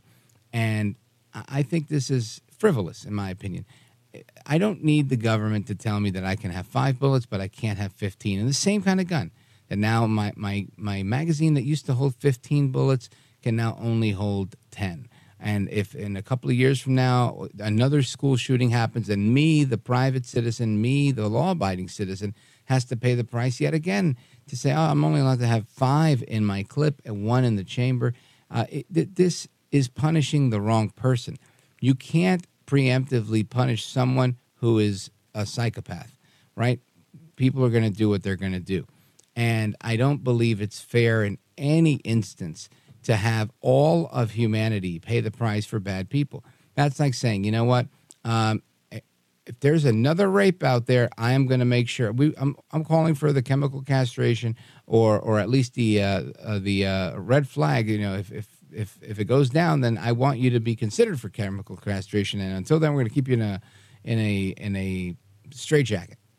It's extreme. I think it's extreme to suggest that because there is mental illness that exists, there are people that are extreme, there are people that are hurt, and the fact that those people exist has nothing to do with me and my right to do what I want to do, or your right to do what you want to do. And as long as people live in America where we have rights, we should never have a system that allows some stranger to just take away your rights without any type of due process, without any type of Sixth Amendment rights. I think those are important, and we need to hold on to those. So, yeah, Doc, like I said, on this one, I definitely disagree. And you can buy an AR-15. You can't buy an AK-47. You just can't. Those go through a different system. So, for, like you got to be like a federal firearms ID dealer in order to get something like that. It's not even something you could just go and purchase.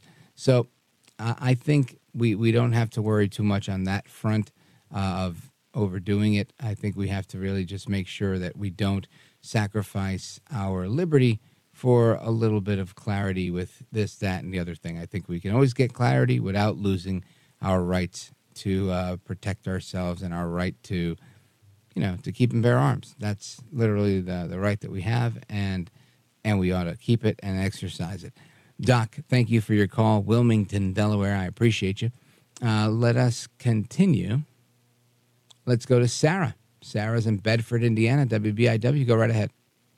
Hey, great to talk to you, Rich. I am right in your corner. We do not need red flag laws, and I think if we're going to give up our rights for security, for one thing, the more gun control laws we have, the worse society has gotten, because the root is not the guns. The root is what sort of society we have.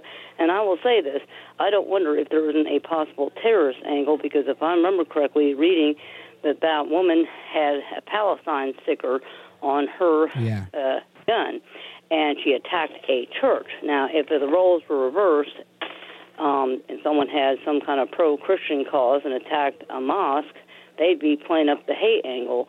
And, I mean, if you remember the Nashville shooter, what fragments of the manifesto were released sound like she had a lot of hatred towards that school as Christian, as white people, even though she was white, and they kind of downplayed that. And I just wonder if there isn't, there's a lot of these shootings that get chalked up to mental illness, and some of them are, but there's also a lot of them that I think they're terrorists, and because they're attached with left-wing ideology, the media is going to downplay it.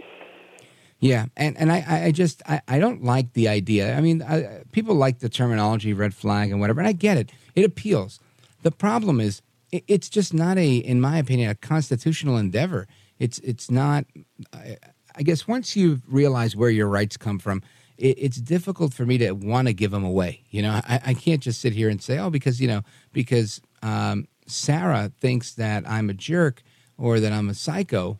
I can't go ahead and do X, Y, and Z or have my pistol or whatever it is. I just think that's wrong, and I understand why people opt for that. It's like the reason they opt for everything else. So many people are out there thinking, man, if I end everybody's right to own a gun, we'll never have another school shooting.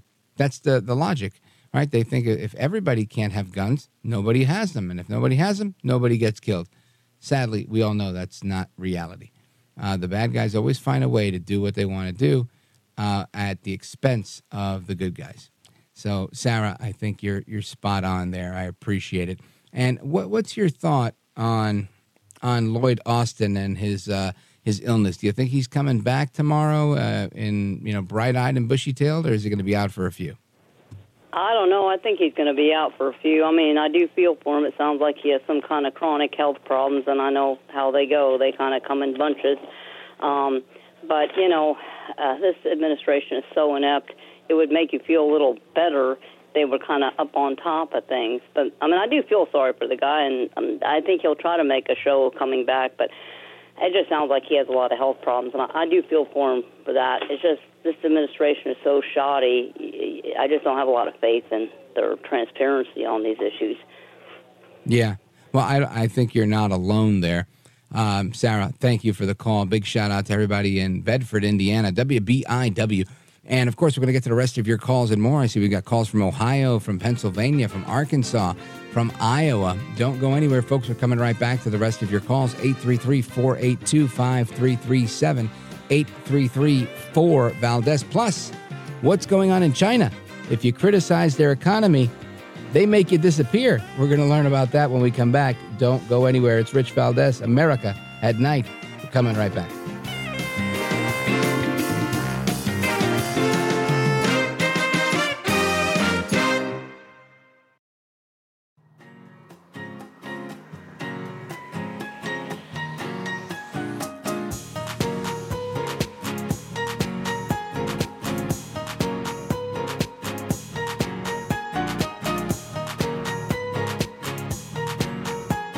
This is America. This is Night. This is Rich Valdez. Call now, 833-4-VALDEZ. That's 833-482-5337. 833-4-VALDEZ. That's Valdez with an S. All right, America, welcome back. We continue our discussion with all of you across the country, 833-482-5337, 833-4-VALDEZ. And we're talking about red flag laws, the Crumbly case, parents, are they responsible or not, as well as other gun issues related to what we've seen in the news this weekend. I also have a report coming out of, not coming out of China, but covering China and the economy in China. And Financial Times is reporting that China's consumers are tightening their belts as prices continue to fall because their economy is just not where it was. You've got CNBC saying China's biggest problem is a lack of confidence, and others. Wall Street Journal, how China miscalculated its way to a baby bust. This is a big deal. And how is China handling this? They're not trying to fix the economic problems. They're trying to hide them by coming after critics of their economy and making them, quote unquote, disappear or disappearing them, at least from social media. Listen to this. The world's second largest economy had a tough year in 2023. Now, one of Beijing's answers to the challenge, ban and erase criticism of it. In December, China's Ministry of State Security issued this order: resolutely crack down and punish illegal criminal activities that endanger national security in the economic security field. Apparently, that includes disappearing negative commentary from the already heavily censored Chinese internet. On December 1st, this prominent economic professor, Liu Jipeng, advised people not to invest in the falling Chinese stock market. Now, all of Professor Liu's social media accounts are frozen. And when you click to follow him, you get this message, which translates, "It is forbidden to follow this user due to their violation of relevant rules." CNN found similar freezes temporarily imposed on at least 5 other Chinese economic analysts. Also removed from the internet, this documentary highlighting economic hardship among Chinese migrant workers.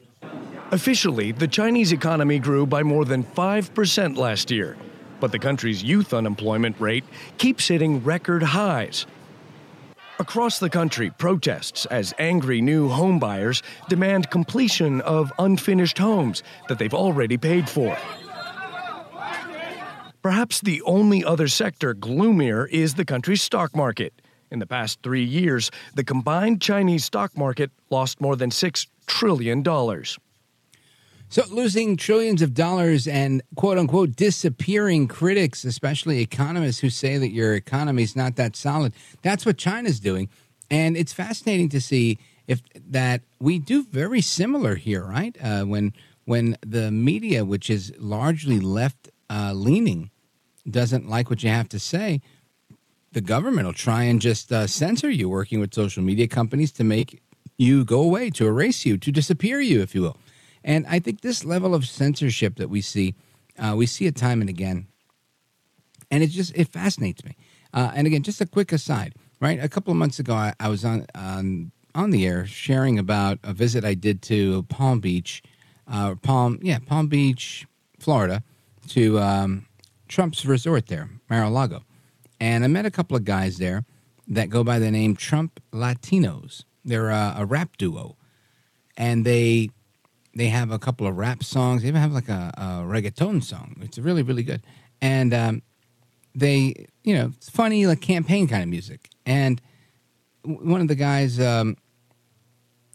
he said, yeah, sure, get me on Instagram. So, I was trying to communicate with them on Instagram, and when I hit the follow button, it came up with a warning label, and it said, are you sure you want to follow this person? This person has repeatedly posted things that were described as false.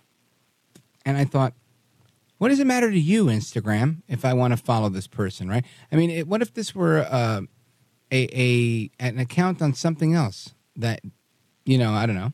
There's so many things that people are on two different sides of. Who is Instagram to decide that this person's sharing, things that are not true? I mean, it's just the level of censorship is astounding. You find me the Rachel Maddow or Michael Moore or any type of artist or personality that's, left of center that is being somehow censored. I just don't see it happening. I don't see it happening. Anyway, that's the Chinese way, and we're seeing that happen. I also want to get your thoughts, again, on everything we were talking about related to guns and that case where the mom was charged with involuntary manslaughter after her son was convicted of murdering, 4 individuals after, brainwashing and all of the crazy that they went through. So let's hit the phones. 833-482-5337, 833-4-VALDEZ. I want to go to Joe, Salem, Arkansas, KSAR. Joe, go right ahead. You're on with Rich Valdez.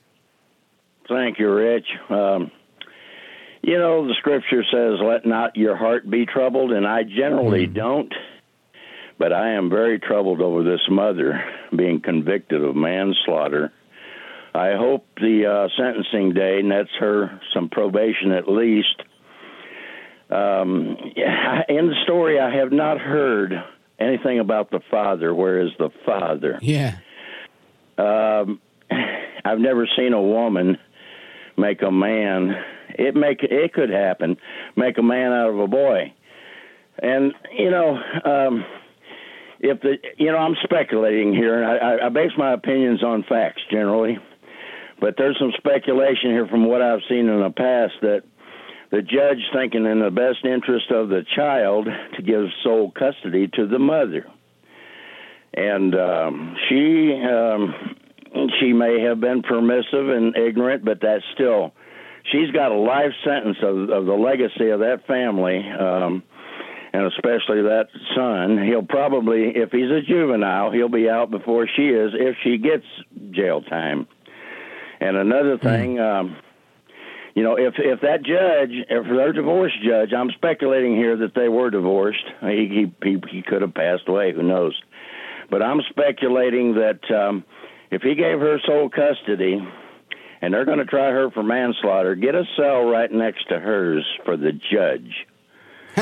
Because he's culpable as well, and it's about time they started taking responsibility. And in my divorce case, I warned the judge, out of 6 children, what could happen.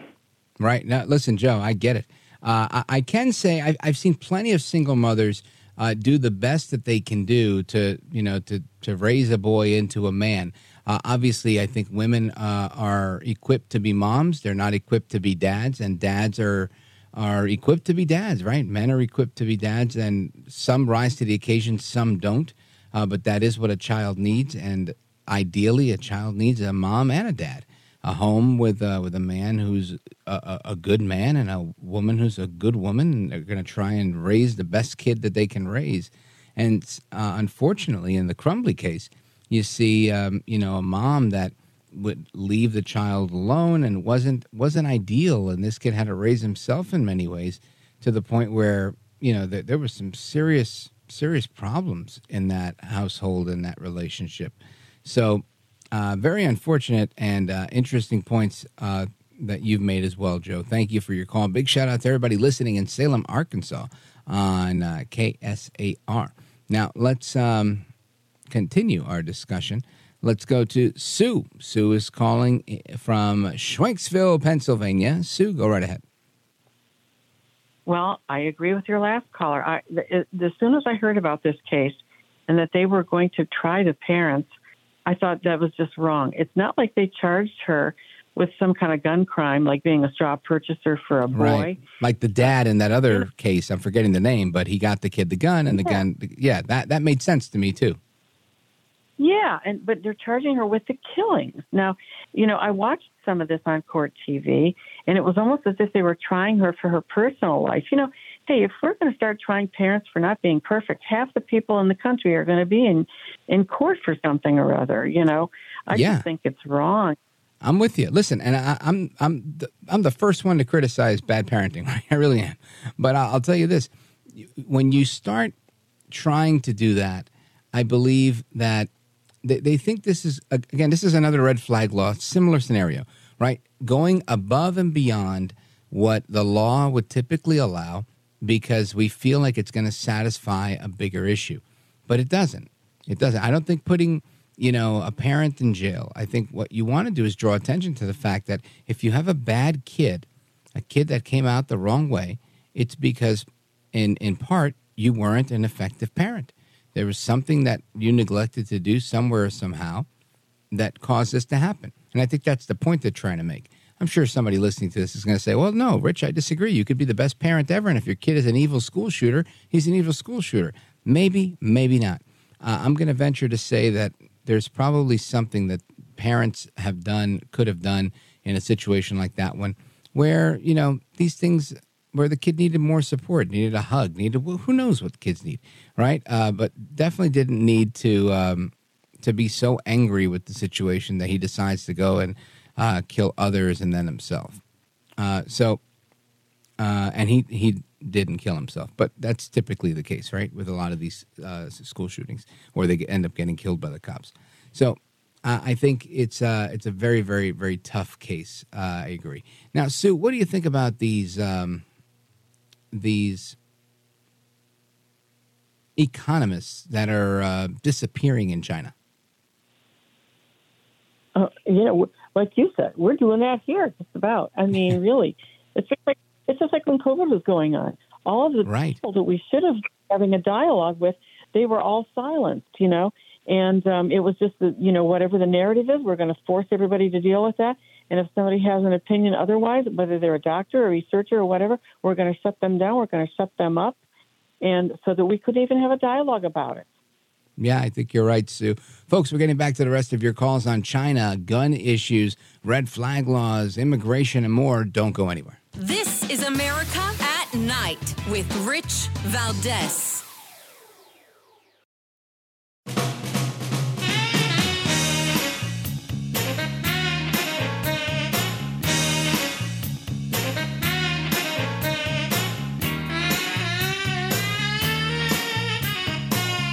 America at Night with Rich Valdez.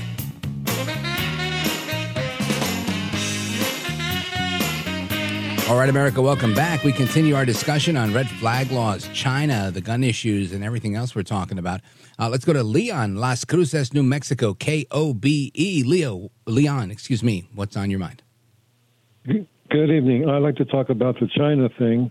And something very strange happened a week ago. I have some energy stocks, and all of a sudden, they just went up through the roof. And I think I heard on the news that the energy sector is really going through the roof right now.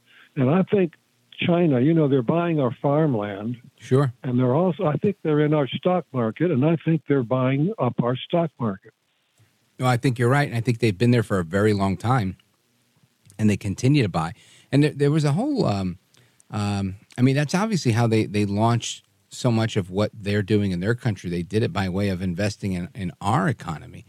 And it worked, right? It worked to the point where they got U.S. banks that they had, poured some money into to go ahead and pour money back into their economy and allow them to grow.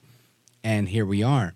But I don't know where we go from here. Does their economy ultimately crumble? I don't know. It's a very large economy, and we are, as they like to say in the world of economics, are coupled with them in so many ways. And the threat of decoupling is, some say, is what's driving what's going on. I don't know. I don't know if I could answer that. That's more of a question for, I think, for one of our economic guests. But I think you're spot on in your observation that they're involved in the energy sector. They're involved in both our stock market and other places. They, as far as I understand, they control the ports in many big cities around the world, not the least of which is the Canal Zone in Panama. There's just a lot. And they've got their hands in everything. And as long as they do, they're going to continue to try and wield power over everything. So we'll see how it plays out. Leon, thank you for the call. Big shout out to everybody in Las Cruces, New Mexico, KOBE. Let's go to Paul, Zanesville, Ohio, WHIZ. Paul, go right ahead, sir. Hey, good evening, Rich.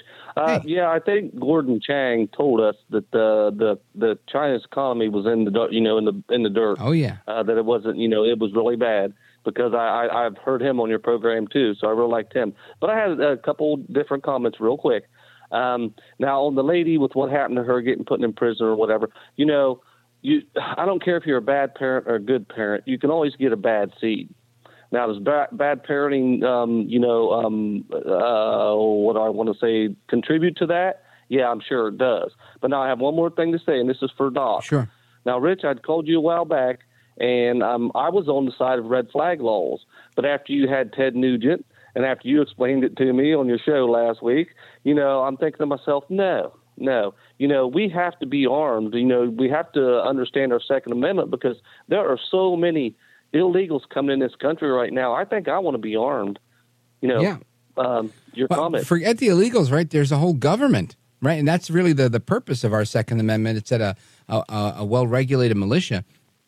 The purpose wasn't hunting, and it wasn't self-protection as much as it was to prevent tyranny, the tyranny of the majority in our government. That was what the founders outlined, and I think, to me, that's always number one. Now, I realize that that's a theory that in practice today is difficult. If our government really wanted to come after us, we're just like the guys with the muskets back in the day, right? A 6-shooter, a 15-shooter, a 9-bullet, a 30-06, whatever it is, right? We don't match the firepower of the federal government.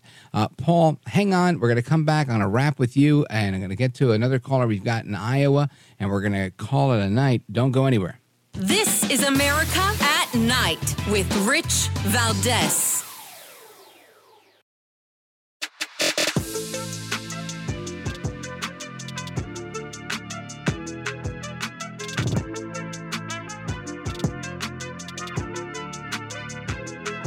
America at Night with Rich Valdez. All right, America, welcome back. We continue with our buddy Paul, Zanesville, Ohio. So, Paul, yeah, like I was saying, I think ultimately everybody should make a choice for themselves. If you don't want to be armed, then that's fine. That's on you. It's a right of yours, and you exercise it if you want to exercise it.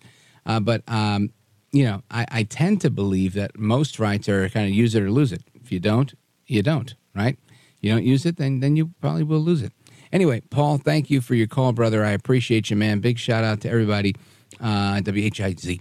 Let's go to Nancy, Tumwa, Iowa, KBIZ. Nancy, go right ahead. You're on with Rich Valdez.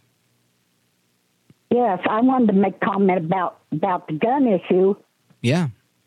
We live in a town of 25,000 people, and I've had 3 different individuals point a gun at me.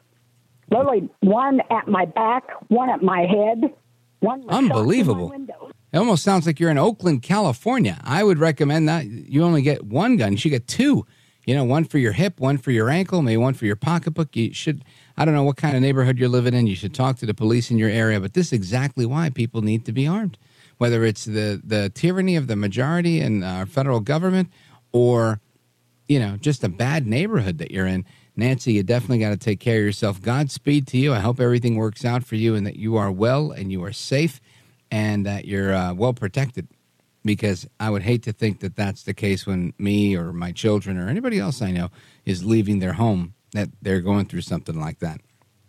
Anyway, I was just talking about the effects of sleep deprivation. And I felt like I didn't sleep enough and fell a little off my game today. So I'm going to rest up, and we're coming back tomorrow. We're bringing the A game. Make sure you tune in. Great show for you tomorrow. Of course, until the next time, hasta la próxima. Take care, good night, and God bless you, America. I'm Rich Valdez.